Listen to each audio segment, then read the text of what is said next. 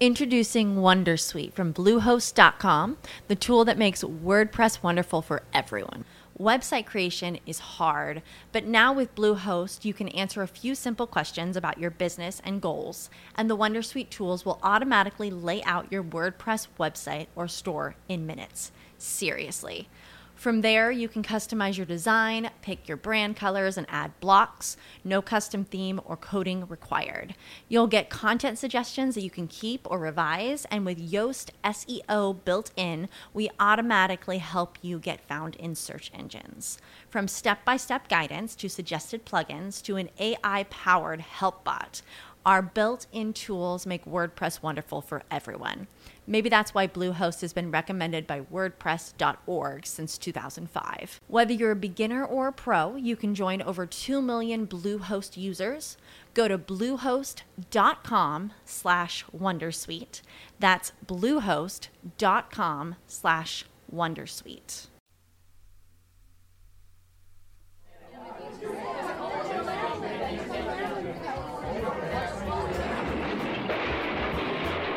Everyone has a bright light inside of them that deserves to be seen by the world. That's why it's time to shine the light on the extraordinary who are accomplishing phenomenal things. This is the Shine Out Loud Show with Lillian Ogbogo. Good evening, good afternoon, good morning, wherever in the world you are, and welcome to another episode of the Shine Out Loud Show with me, Lillian Ogbogo. Now, before we start with our phenomenal, multifaceted guest, I want to say that welcome to Mental Health Week. Now, this is a week where we need to be checking in not just with friends and family via social media, but actually going old school and picking up the phone. And, let's touch base with people. Let's find out what's going on. Let's be the friend that we want others to be to us. This week and moving beyond the week, let's keep each other in mind and keep holding a space for each other's ability to have the conversations about their well-being. Start that conversation about how are you doing, and don't accept that fine when you know something doesn't feel fine. So we're going to start the show, and I have a guest that when I posted about her today, it to me was something, because I am enthralled by this woman. She is and does so many things. She is a Nigerian British poet, playwright, performer, educator, and lawyer. This woman does it all. I am talking about Tolu Agbelusi, and she has been shortlisted for the 2018 White Review Poetry Prize. She's been published nationally and internationally, and her brand new play, Ilé La Wà, is currently on tour. For those who don't know what that is, it means and translates into English, we are home. So join me and welcome my incredible guest. Hi, Tolu. Hi, thanks for having me. You're so welcome. Like I said, I'm just fascinated. So I want to jump right in and find out about your story. So let's look at you. You are a poet. You are a playwright. You are a performer, facilitator, and performance maker. I'm going to come back to that word. But you're also a lawyer. So I'm going to ask you the obligatory question. What drew you to law as a career? I'd like to say there was some big guiding light, but not quite. At the point where people were choosing what they wanted to go and study at university, I wasn't sure what I wanted to study. I'd been in the UK for 2 years at that point, and I didn't think I wanted to be a teacher. My dad's an architect. I hadn't done the subjects that will, assist me in doing that. I wanted to be a doctor, but science is not my strong point, so that could be a problem. Although I thought I could just learn how to cut people, but I do it quite well. But anyway, so I started to think, well, I'm good with language. I think I'm good with arguing when I'm ready. I like law shows. That might be the thing. And it was no more than that. So I chose to study law for that. But I think for me, the decision, whether it's law or the type of things I gravitate to as a poet or the type of projects I get involved with, it's more about purpose than about the thing. I feel like I gravitate towards things where I am holding people's pain and releasing it somehow. I don't know how to explain that better, but if I try and hover above the things that I do, a lot of the things that I do professionally, that's what it feels like to me.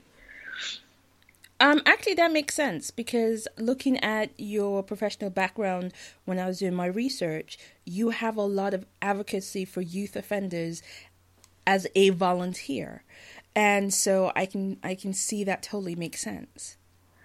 Yes, I'm trying to remember what that. Oh yes, I used to do. It was like a volunteer thing for the council, where you sit on youth panels and with young people who have community orders or whatever, and trying to decide what they do during their orders. So that I did that for I think a couple of years. So not so much advocacy on that front, but involved somehow, I guess, trying to figure out how they got to where they got to and what could make things better. Okay. Going forward. But yeah. Okay. But more in the type of law I do now is, I started with family law, and then when I was in the Caribbean, I did a bit of everything, but a lot of criminal, and family and civil. But here I now work with the civil liberties firm. Okay. So I do a lot of, we do a lot of inquests, we do a lot of actions against the police, unlawful detentions. But a lot of those cases, you're dealing with damaged people, or right, people who have been through some kind of serious crisis, and you're having to look as though you're affected, but you're not affected by the things that you're hearing. Mm-hmm. So sometimes, you interview people all day, and then you go home and you just have to sleep because it's taking it out emotionally, and you're wondering why you're that tired. And then it hits you the next day that, oh, it's that, I don't know, historic sexual abuse thing that I was doing for the last 8 hours that has screwed up my mind. Yeah. But yeah. I cannot even imagine how that on a daily basis, what will do to your psyche, and how you manage to, does that, let me rephrase the question I was about to ask. Does that, in terms of your work, does that translate to what you create in terms of your poetry? Yes. Not always intentionally, in the sense, so the play, for example, which we'll talk about in a bit, I guess. Yes. When we were going through it last year, because I had a new director last year, we were going through it at some point during the rewrite and the rehearsal process. One of the actors said, "There's a lot of death here." And I was like, "No, there isn't." And then we kind of looked at it, and I was like, "Oh, well." I know I wrote it, but I hadn't cut it, And in a way, that's because I deal with death a lot at work. Mm-hmm. And so I guess this is an outlet. But in another way, some of those things that I see that I can't really express things about at work have made it into the play. In my poetry, there are definitely things that I see at work that make it in, and not just to do with law. There's some poems about when I was teaching, and some of the things that I saw that shocked me, or things that I see that give me joy. Life makes it into my work. So whatever I come into contact with, whether it's directly or because of something I watched on TV that moved me, or something that's happening with a friend. So nothing is off limits. Okay. So how does a lawyer fall into the world of theater? Well, I guess, I don't know. It's all language, no? So I don't like to think about it. And I've had this conversation in some facet or form before. For me, I always say it's the same thing. I'm telling stories. I always say I'm a storyteller poet, and plays are just an extension of that. So at the outset, I think maybe it was around 2013, I was like, I'm interested in writing longer pieces of work, and I got involved with an initiative that Apples and Snakes used to run called Words a Stage, where you had, I think it was about a month, some mentoring, and you kind of put a story together, which was supposed to be about 20, 25 minutes long, and you presented it to an audience. So I did that. So that was my first piece of longer work. Okay. And then 2015 would have been the second time. So Stratford Theatre Royal, or Theatre Royal Stratford East, sorry, were doing something called Home Theatre. And it was their second season of Home Theatre, and it's this thing that was imported from Brazil, that Marcus Festini does in Brazil, where he takes the theatre into people's homes. Oh. And I think the story behind it is that he got so disillusioned with doing huge commercial type theatre, and he wanted to bring it back to the people and make stories of the people. And so he was doing it in favelas and in lots of places that nobody expected him to be doing theatre in. So this thing came to Stratford, and people pitched to have plays in their homes. And this was so that in 30 homes on the same night at the same time, 30 plays happened around London. Oh, and wow. I think a few outside London. And it was different kinds of houses. So you had your flats, you had nursing homes, you had mansions, you know, just different people. And we had a week, one of the most intense weeks of my life. Looking back, you had a week, and during that week you met your host, and you had to write something that suited your host, because if you had children, you couldn't obviously be doing adult themes and swearing, so you had to meet them and write something that suited them. And then you had a few days to learn it off and figure out how you were going to devise it, and then perform it at their house to an audience of their guests. So I had about 30 guests in their house that night, and I had about 2 days to learn this thing, which was about half an hour long. And it was a lot, but it was good. And I guess that gave me a bit of a confidence that I can do this, which you would have thought would make it easier when it came to writing this play. but it didn't. This play is part of this play. By this play, I mean Ilé La Wà is part of a bigger project called the Home Is Project. Yes. And it was always in my mind to write a play as part of that, but a play that infused poetry, because the whole project is about infusing, collaborating poetry with other types of art forms, but making sure that poetry still had a good footing. It wasn't the shadow in the background, and there was a balance between whatever it came into contact with. So on the art level, that was the idea for the play. And so I interviewed people, I workshopped people, and when I got the characters together, I workshopped poets, and I'd already drawn links between all the characters, but then I would throw scenarios up for each character, and we would workshop it together. What do you think they're wearing? What would they do if that happened? Okay. And then I just kind of drew things together from all of that. So when you talk about workshopping, what exactly do you mean?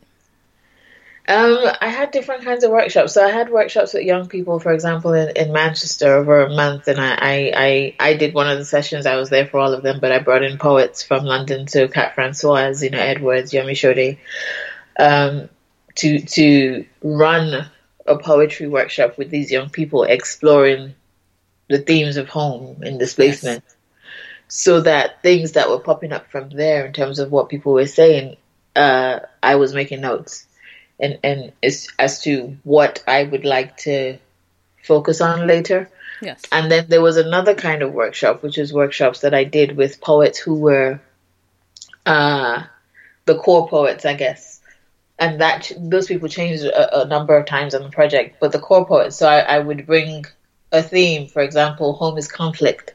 Around that time, things were going on in this country, but very much in the States, there were you had that spate of young black boys getting killed. Yes.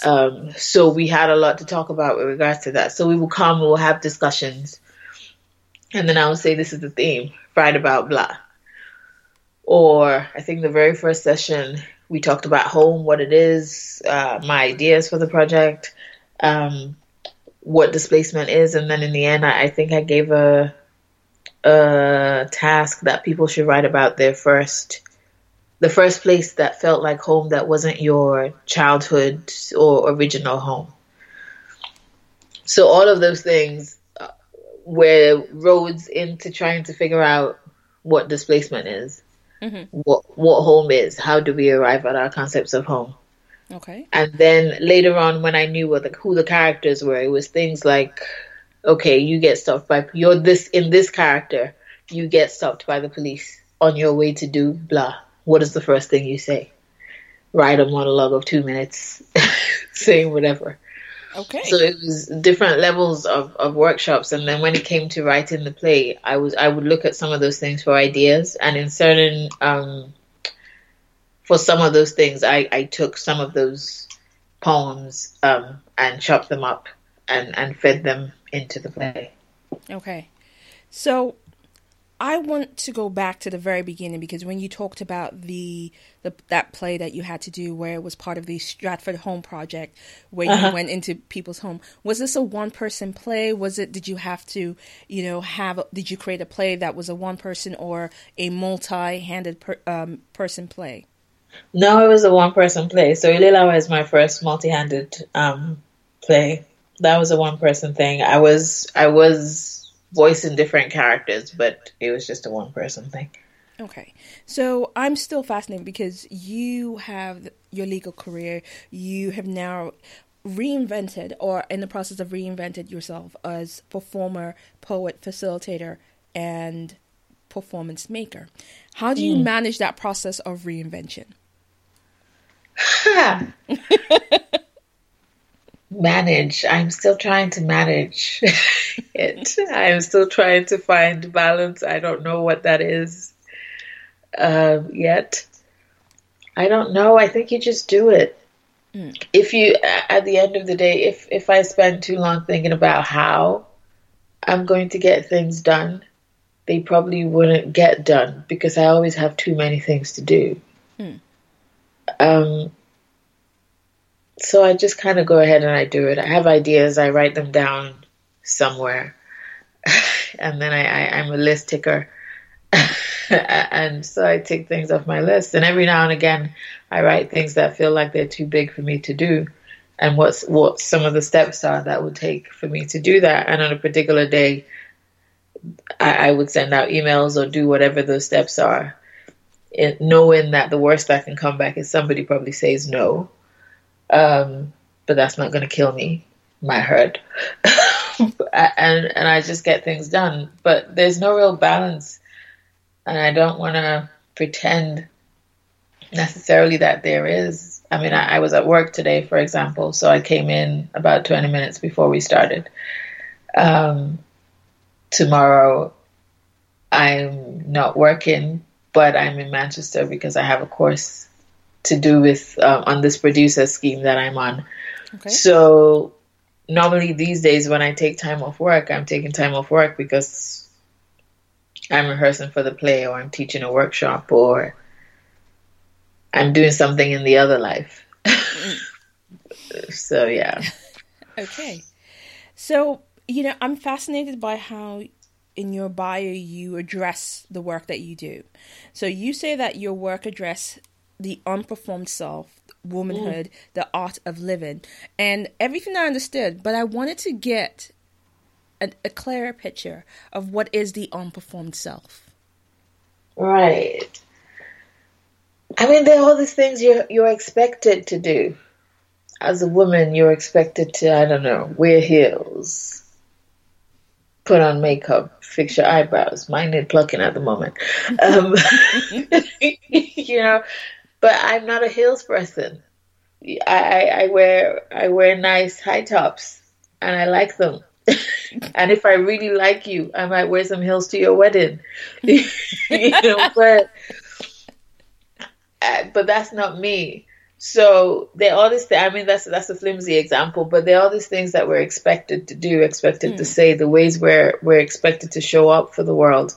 And I'm interested in what happens and who we are when we're not trying to do what we're expected to do. Who we are when we're just being ourselves. Right. And all those things that happen every day, you know, you fart, you go to the toilet, you do whatever, and that's supposedly it's not the image you're supposed to present, although all of those things are human. I'm not saying you go and do all of those things in public, but those are things that happen, and they're funny moments and real moments around those things. So I'm interested in what happens then.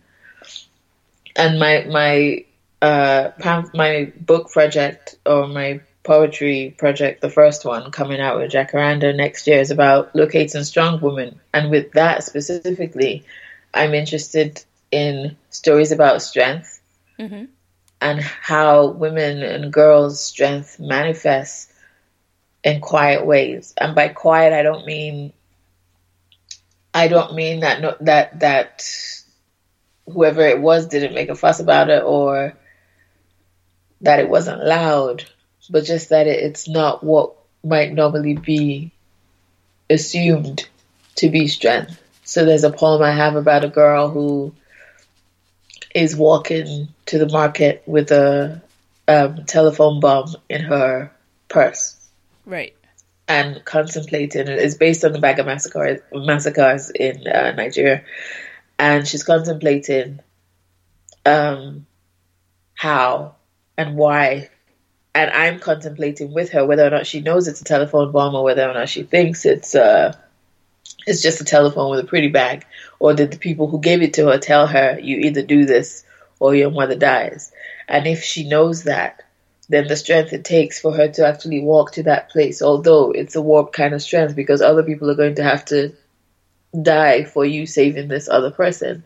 But I guess what I'm getting at is there are things we do to survive every day which show huge bravery and strength on our part, but which go unaccounted for to ourselves. So that a lot of people who see themselves as weak, as not being enough, I feel like if we dug a little bit deeper in those moments when we feel not enough, we will see that we're capable of so much and that we have so much. And I'm interested in those things, those quiet strength things. Wow. Yeah. You know, for me, that's fascinating, and I think also what we share about the show and what you do is the stories behind the stories. Yeah. And you spoke about weddings and not wearing heels to weddings. Now, that actually ties in with this question, because I also discover you create and perform wedding poetry. I do. I do. I haven't done them in a while. If you're listening and you want a bespoke poem, holla. We can talk about money. But no, I love doing wedding poems because it's always I always surprise myself with what I come up with. Mm-hmm. But more importantly, it's always fun because in terms of the process, I ask the couple questions, but I expect them to answer them separately and without checking with each other. Ooh. And I don't tell them what the other person said. If they choose to, that's their business. And then I create a story based on my imagination with flecks of the things that they have told me. And I ask them if there's stuff they want me to stay away from. And I try my best to stay away from it. If it's really interesting, I'll figure out how to put it in without putting it in. But no, and for the ones I've done so far, they've been happy for me to surprise them as well. So they haven't heard it before the day. Oh, they've not. I know. They trusted me enough. And so far it's worked out. Everyone's been happy. But no, I love doing them because because people know their own stories, but the whole point of poetry is painting a different perspective, right? So you come with this whole story and this little thing that somebody may have said thinking it was nothing, you weave it into this other thing, and then they start to look at themselves differently, and it's beautiful to be part of people's days in that way. And I think it will just make it so unique and memorable and they have something that is crafted for them in that way. I can't imagine anything more beautiful. Yeah. No, it's nice. It's a nice experience too. Yeah. So, like I said, I went and I did my research and I started looking up, and you are a Callaloo Fellow. And I just have to ask, for everybody who's just heard me say that and are looking at their laptop or phone going, what is a Callaloo Fellow? Because Callaloo's a literary journal. Okay. Based in the States. And it supports the work of Black writers. And they've got an art edition, I guess, which is, I think, one edition a year out of the 4 or 5 is an art edition, but they also do workshops. So once a year they do one at Oxford University, one in the States, and one in Barbados. Right. And it's such, in terms of, if I'm looking at things that have changed the way I write, the way I look at my writing, that is up there. In terms of pivotal moments in my career for me, because it was just a week, but I met writers who all wrote differently from me, who are all brilliant. I formed a community that I'm still in touch with today. I learned things that made me see things where I had been looking before but seeing nothing. So it's about, I guess it's just a community. It's a community of writing and writers, and it's been going for years. So, okay, yeah. So, your work is very, I don't know, for anyone that has listened to your work and has personally come back to you and told you. But for me, your work seems to be the only way I can describe it is almost throat-catching effect, because you're almost gasping when you're listening to your work. And I listened to you perform My Mother Says Our Relationship is Official. Yeah. Question, has your mother seen you perform this? Has she seen me perform? I'm trying to think. She's heard it. I made sure she heard it before I performed it the first time, because I was going to be performing it at the South Bank and I thought she was going to be there. So I thought She should hear it first. She wasn't in the end. I can't remember if she's seen me. I can't remember. But the poem came out of a discussion with her, because she actually did tell me our relationship feels official, and she wanted it to be better, and I didn't really know what to do. But around that time, I was working on a mother-daughter thing, and I thought, why don't we workshop this problem, Mom? And for some weird reason, she agreed. So I told her to write down, without showing me, some of the things that I say to her, which I say nonchalantly, but which hurt her. Right. And then I will write down the meaning of what those things, or we can talk about what I actually mean when I say those things, so that we can figure out where the distance is.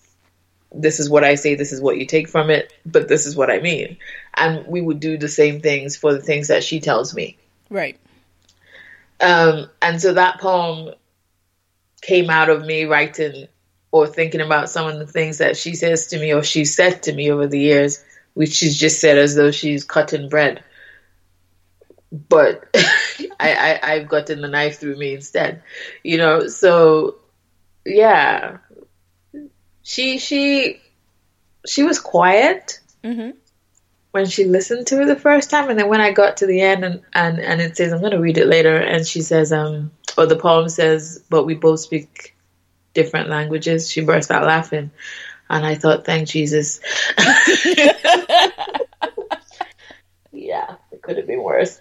It could have. Yep. Because when I heard it, I was like looking around going, I don't know if No, mom is.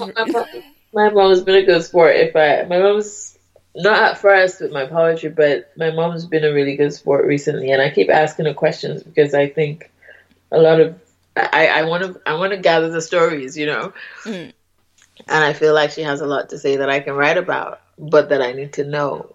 And it's gotten to the point where I would ask her for stuff these days, and she'd be like, "You about to write about me again?"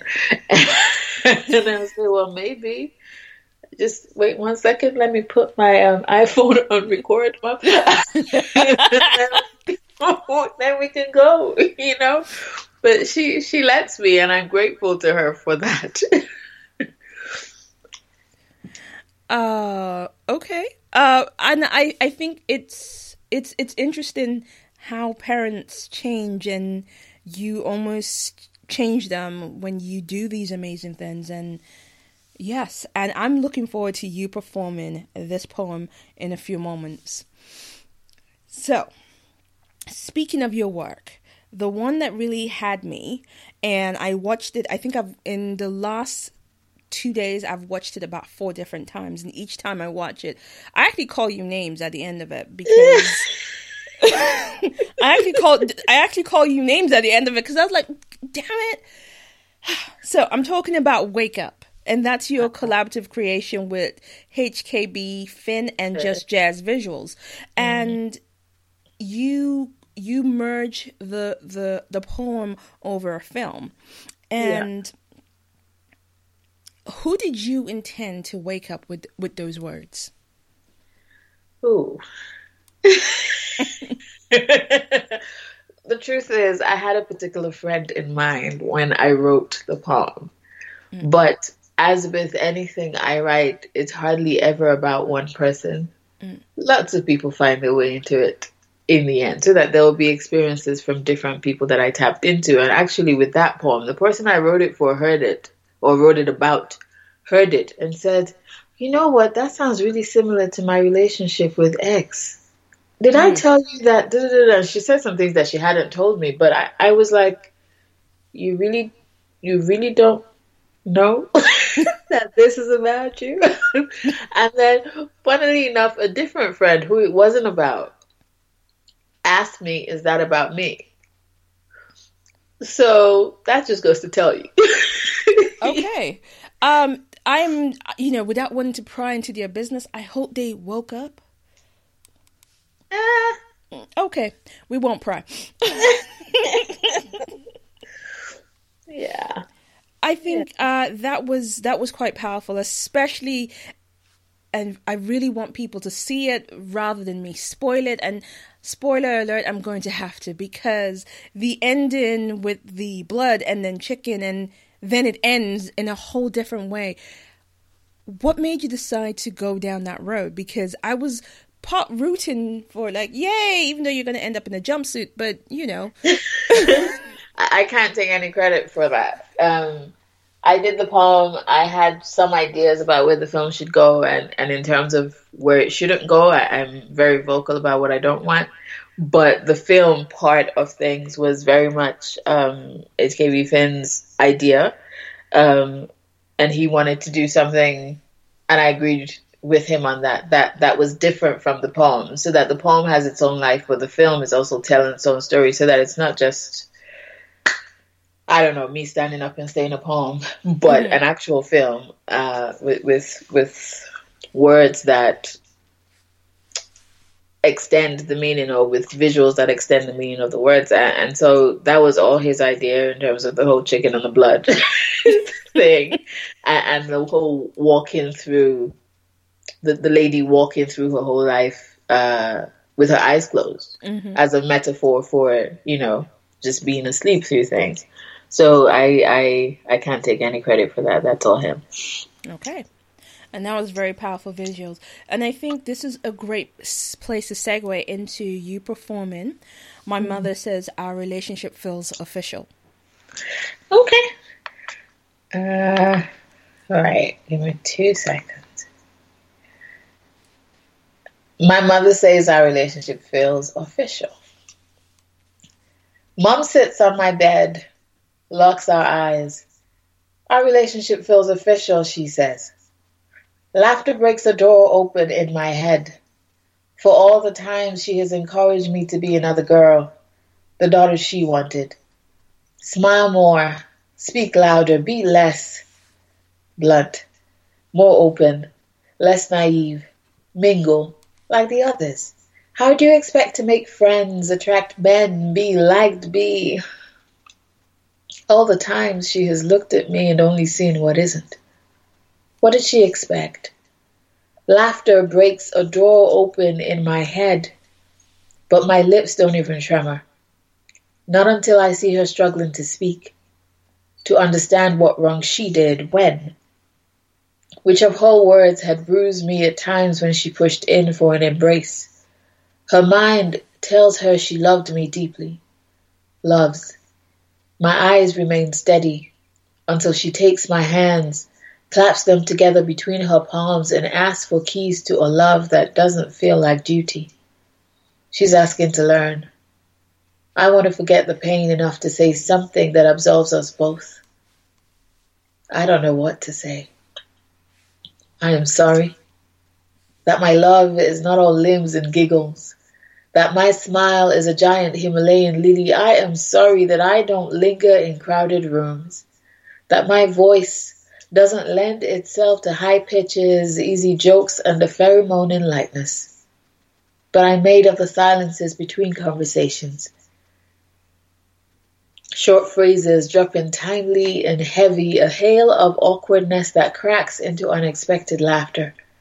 There are people who pull life from this, for whom I am enough. I love my mother.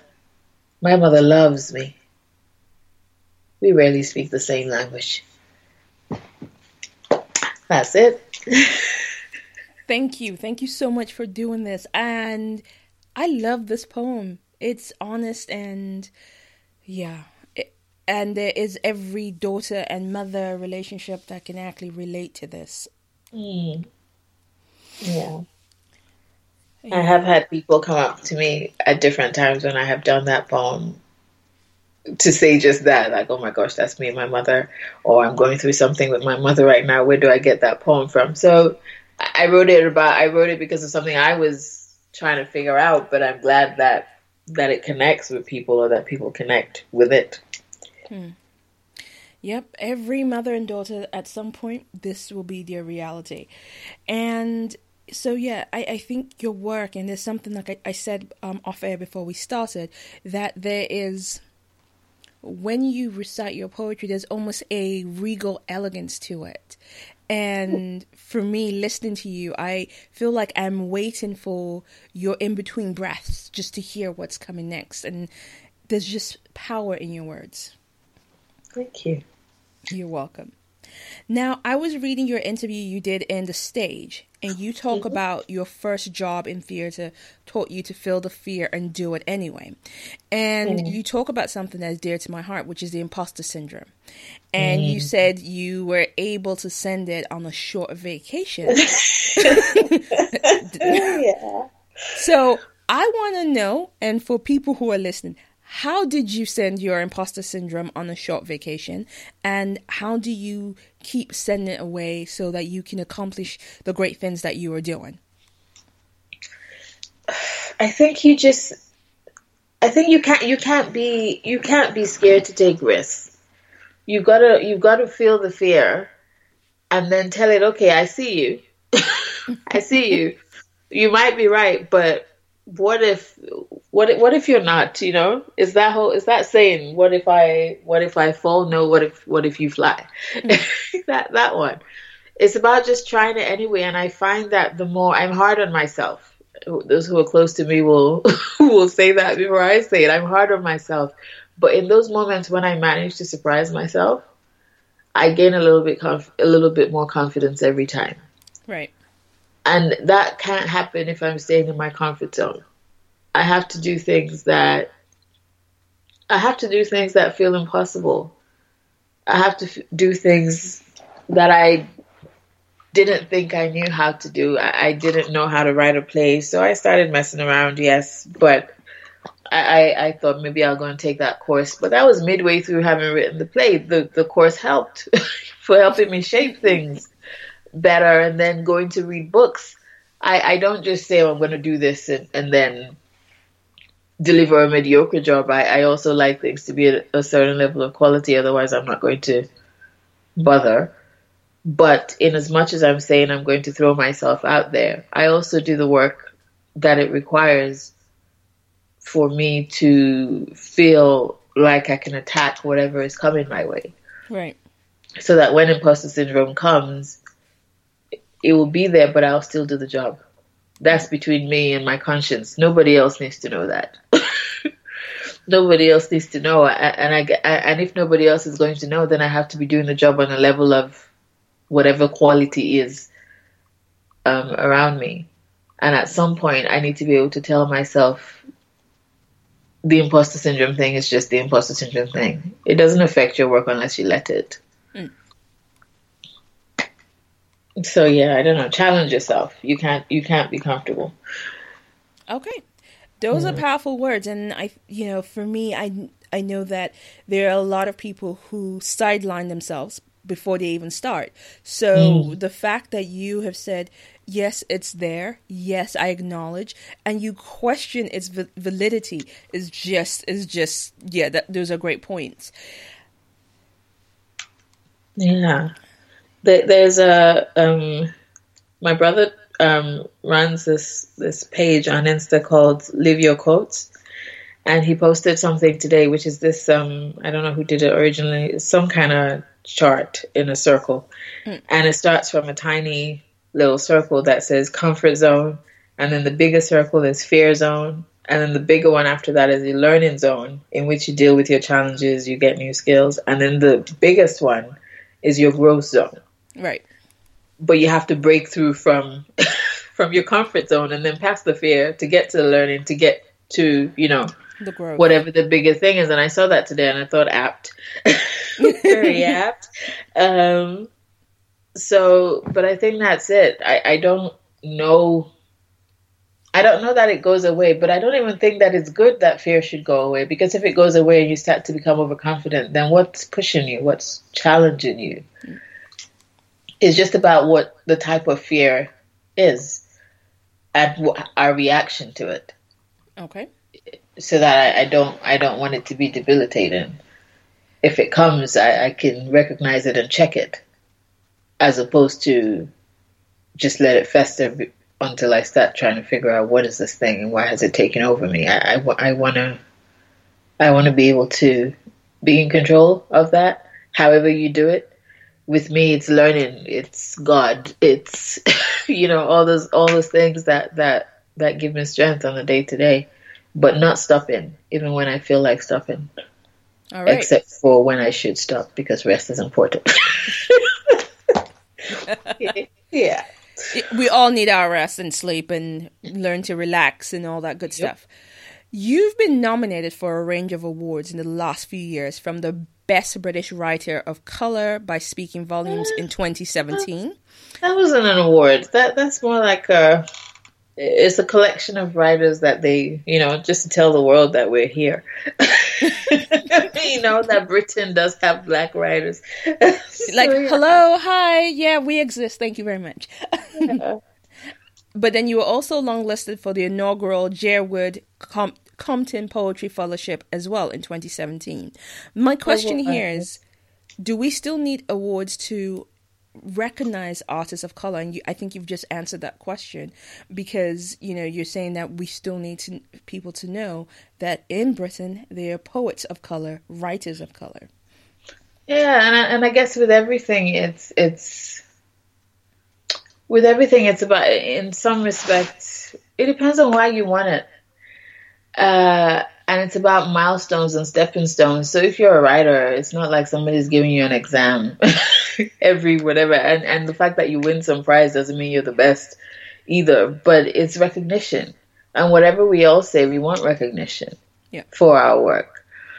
And in terms of where it is that you might be trying to get to as a writer or whatever else you're doing, the truth is those things add to your credentials, which adds to your your asking power when you're trying to negotiate fees. And some of those things come with large pots of money, which are useful for paying things like mortgages. Exactly. So it is important. And I don't think awards should be your be all and end all.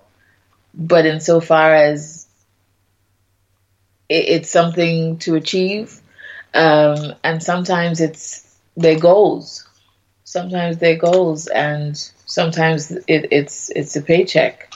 So I don't castigate anybody who's going for awards. I submit to stuff all the time, Right. and I think sometimes that's a discipline in itself. And discipline is always welcome. In my non-writing life, although I haven't been going as much as I want to recently, I do Brazilian Jiu-Jitsu, and I compete. Although I didn't compete at all last year, but when I think about why do I even bother to compete, or why does it bother me that I haven't competed last year, and I'm thinking, oh gosh, I must do it at least once this year. It's because I know it sharpens me, because I'm thinking differently. Mm-hmm. I'm more disciplined leading up to the thing. I'm more disciplined with what I eat because I need to make weight. I'm upset if I don't win. I'm upset if I can't carry through what I learned. It's all about the process. It's all about the process. So with awards, for me, it's also about the process, which is why if you don't get it, you should be able to. It shouldn't come, oh my gosh, I didn't get it, my life is over kind of thing. But are they important? Yeah, they are. It's nice to be recognized. Okay. So, speaking of recognition, you've also gone ahead and you were a guest lecturer for Burke University. And how did you go, and how did that occur that you were actually guest lecturer to PhD students? They're actually PhD law students, and I was facilitating. It didn't. It came about because I was doing. I run something called Conversations with My Sisters, which is a forum for women and girls and men come to sometimes to just talk and share intergenerational stories. And I used to run something out of my living room in Manchester called Living Room Sessions, but under the Conversations with My Sisters banner. And I would cook and people would bring drinks and I would invite musicians and poets, and it would basically just be an event in my living room. And so I did a version of that without the musicians or the food at the South Bank Wow Festival. Right. And one of the ladies who came, she couldn't actually get in because it was oversubscribed, but she stood outside of the barrier and she waited and caught however much she could catch. And then she spoke to me afterwards and said, oh, she's from Burbank, she's doing her PhD, and she's involved in the admin of certain things, and they like to bring people in to run different workshops to kind of spark different writing. Mm-hmm. And to get them thinking, and do I do stuff like that? So I said, yeah. At that point, I didn't know they did law, and they didn't know I was a lawyer either.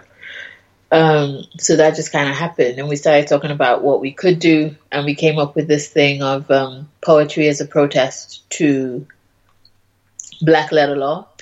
Okay. And it was like so I crafted this thing, which is like was it 2 or 3 session series. And it was lovely because of the different types of work that they were researching and the stuff that I brought, and the fact that most of them, or all of them but one, I don't think any of them were poets, but they kind of threw themselves into this thing.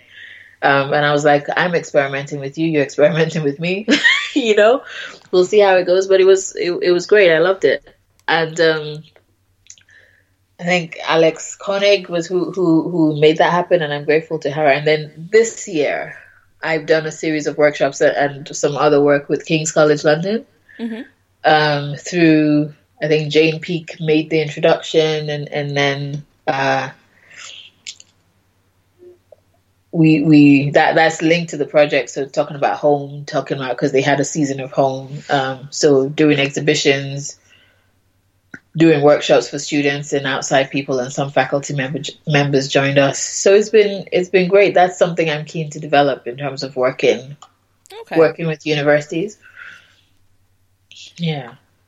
And so here's my question, and going into that, keeping in the theme of the facilitations and the workshops, is poetry something that anyone could learn? Could anyone learn to write poetry, or is it just for the gifted? I think anyone can write poetry. And then once we get past that, you start to think about why you're writing and what your goals are. If you're writing for you, of course, everybody can write poetry.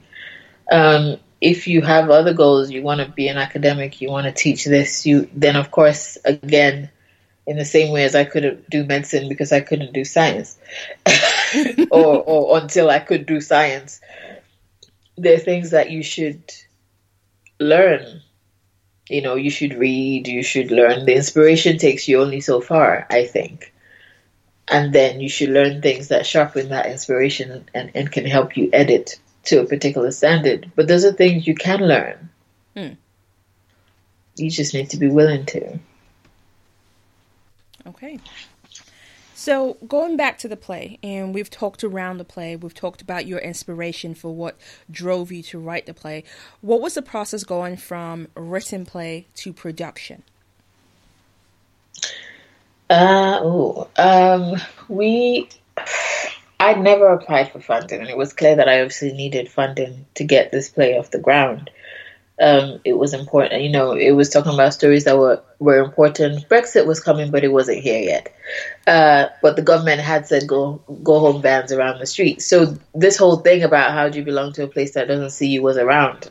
And so I wanted to talk to people about that. So I think, and then because it wasn't just a play, it was exhibitions, it was workshops, it was interviewing people. And I'm like, how do I even get this? Sorted? And initially I thought a few of us will be doing the interviews, and it turned out to be just me and my camera doing some amateur shooting, and learning how to edit and editing things myself for a lot of it. And I started going to exhibitions and checking who was funding what and supporting what. And then I contacted some of those people to see who would take a meeting with me. And one of the people I contacted was Counterpoint Arts, and I spoke to Tom Green, and he agreed to sit down with me. And the meeting what I thought I was going to get wasn't what I got, but they supported my project since 2016, and they still supported my project. So they linked me with some really important contacts. He gave me advice in terms of applying for funding. At some point, they gave me a little donation towards the project as well. So there was that part of production. Applying for funding was difficult, but thankfully we've been able to get 3 grants on the project so far. Amazing. And speaking to people and not being scared of getting shut down, of, this is what I'm thinking of. Are you interested? No. Do you know somebody who's interested? Cold calling theaters, and just seeing what came about. Some people, you always say, "Oh, I made it this far alone," or I did this by myself. The truth is that's never real. Shirley May, for example, in Manchester, I know was a big help in me getting into Contact Theatre for the first R&D of the show, and we had 200 people for that. Rich Mix, I can't remember who told me who to contact at Rich Mix at that point, but whoever it was, I think it may have been Cat Francois, gave me the details, and I called, and we had the meeting, and in my head I was like, this is how it's going to go, and I negotiated, for the deal that I wanted, and it all worked out. So it was just about one step after another of what do I need to make this happen. And I work in that way. I draw patterns. I think, if I'm at A, I think I like to think to at least T about all the possible eventualities, and then figure out what to do, okay. to get there. And so I researched everything, every single thing, including things that I do that with law as well, including things that I didn't need, just to try and figure out how and what other people are doing. And do I need to do that, or can I do it differently? Mm-hmm. And then from then on, it was just a matter of just one day after the other. and trying not to fight fires, and be reactive all the time, trying to have some kind of plan as to where I was going, but then being ready to fight fires, and there have been quite a number. But yeah, the production journey I feel has been by accident, but I have learned a whole lot, and I have done. I think I can say I've done a good job with it, and thankfully, in this last half of the project with the tour, I've had a friend, Emmanuel Nwosu, come on to assist me with production, and that has taken a big weight off my plate because we're able to bounce things back against each other. Okay. And yeah, make sure you have people around you who want to champion you and who want to help promote your work. And that's actually powerful because you need the champions and you need people that will support you. And speaking of support, we're going to come to that point in the show where we talk about our So Loud moment of the week. Tolu, what's your So Loud moment? I have so many people in my head that I want to just big up. Lionheart, who produces, he doesn't produce, who is one of the personalities on the scene on BBC Radio. He's doing big things with poetry and architecture at the moment. And just for his journey, for his tenacity, for refusing to back down when people thought he couldn't. Yeah, maybe I'll just keep it to him. Lionheart. Lionheart is this week's for me. Shout out loud. And the next person, actually, no, just one other person. Jamelia Wisdom, okay. Bacco. She's a poet. She runs an organization called Writers and Scribes. And I've watched her journey as well for years. And the things she's done, she does workshops with schools and homeless shelters. And she writes and performs great work. And just what she's been able to achieve without the usual scaffolding of support that some people have so much of to get to where they are. I'm impressed by what she's done and what she keeps doing. So yeah, those two for this week. So to Lionheart and Jamila Wisdom, we're giving them a huge round of applause. Yay.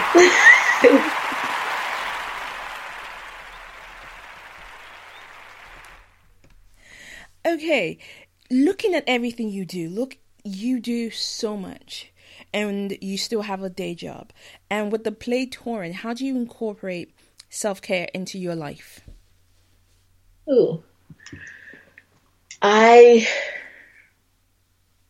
make sure I have friends who I can call at the drop of a hat when I need them. To have useless conversations or to say, can you pray with me because this isn't working? At the moment, that is self-care. And sleep. It was my birthday a couple of weeks ago and somebody said, what are you doing? I said, I'm going to give myself a 3-hour nap and it's going to be amazing. So that was what I did. So sleep, fried plantain. Okay, let me ask the important question: green or yellow plantain? Because this is okay. This is black and yellow, black and yellow, black. And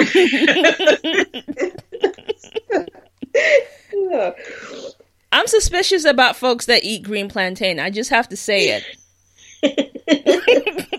I know it's healthy and everything, but they can keep that. They can keep it. My stomach won't let me do it. They can keep it. But happy belated birthday. And yeah, a 3-hour nap sounds like a good way to spend a birthday. Yeah, I thought so. It sounds like a really good way. What do you want your legacy to be, Tolu? That's a huge question. I try. You know what? I've been thinking about that a lot recently, and I don't know that I have an answer. Whatever it is, whatever it ends up being, I want people to whatever it ends up being, I want people to remember me as someone who helped, who played a part in helping people to realize their power. Mm-hmm.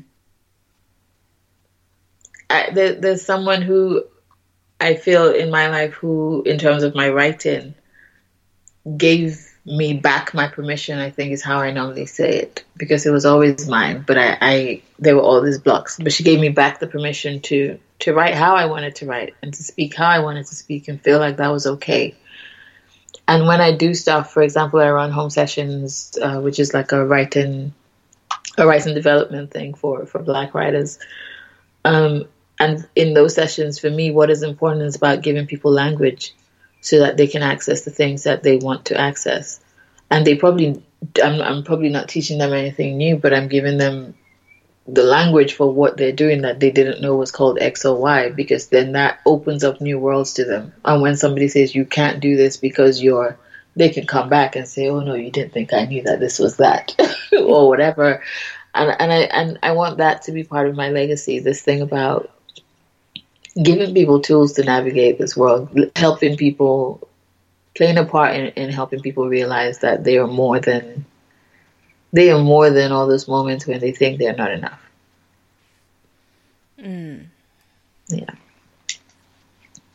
Yeah, I think that's got to be somewhere there.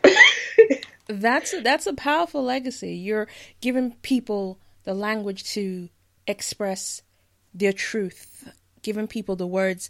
And like you said, you may not be teaching them something new. You're giving them the words to what is already exists in their head. Yeah. I'm just kind of opening up the door so that you can see, like, no, it wasn't some little thing that you did. This, poetry has this weird thing of, not weird thing, but this brilliant thing when I'm geeking out over stuff where one poem can be just about 2 seconds, but it opens it up so much that you start to see things differently. And when I have conversations with people after performances of poems, and it happens after the play sometimes, but specifically of poems or in workshops, there's always this thing about, oh my gosh, I hadn't thought about it like that, or I've been trying to figure out how to get into that. And that helped.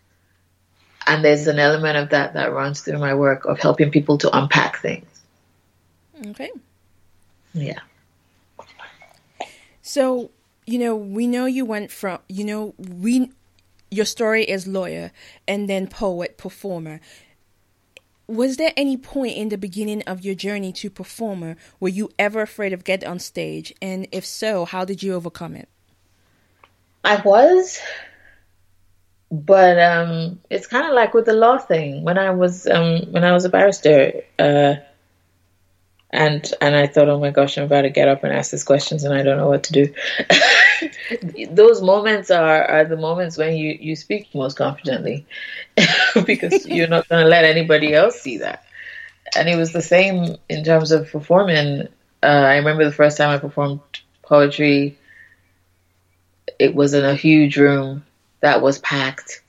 And I didn't think I would remember any of the words getting up on stage. I was trying to practice and all the words were going from me, but I got up on stage, shaking inside. I performed. All the words came back. I was a bit stiff, but, I performed it like I knew what I was doing, and I got off the stage and I thought, oh my gosh, that happened.